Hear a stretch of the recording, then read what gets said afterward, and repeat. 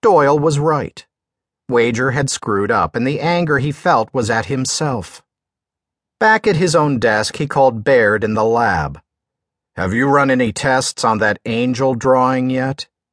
"Let's see. No, we haven't got to it. I was hoping we'd get an ID to work with before we did any more on that one. We got about 8 cases pending with viable suspects." "Doyle wants the tests run as soon as you can." "Crap. Well, the chief gets what he wants, doesn't he?"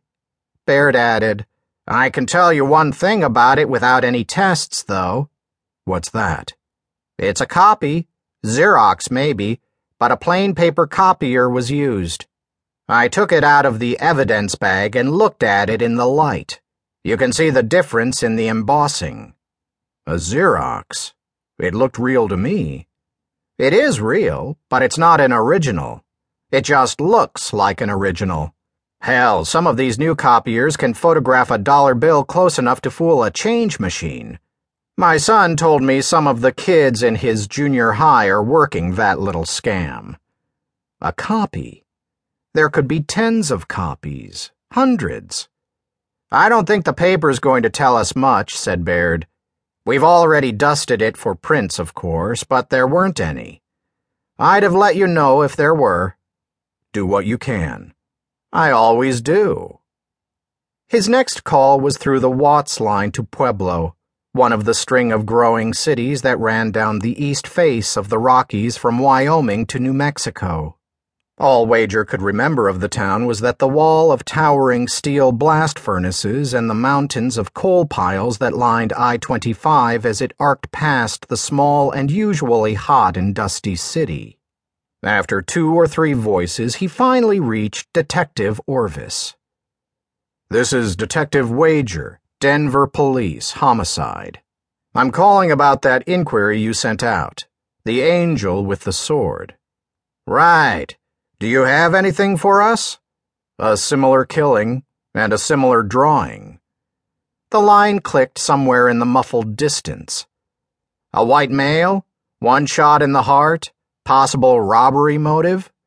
"And no identification yet. Has anyone else called you?" Wager understood why Orvis said first.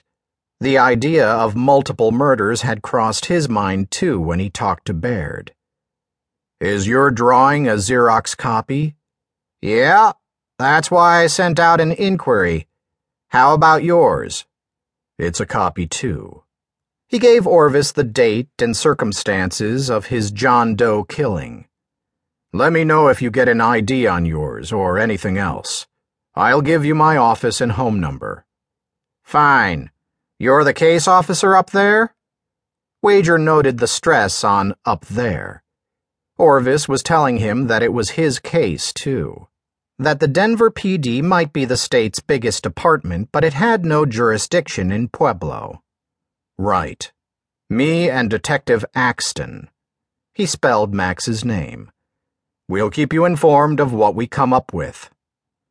After he hung up, Wager finished the list of Ellison's known associates and phoned them to records and the Crime Information Center for any addresses they might have. Then he and Axton would start down the list and shake trees until some clue fell out. But the real thing on his mind was that angel and sword. One here, one in Pueblo. Maybe one or more in other states, too.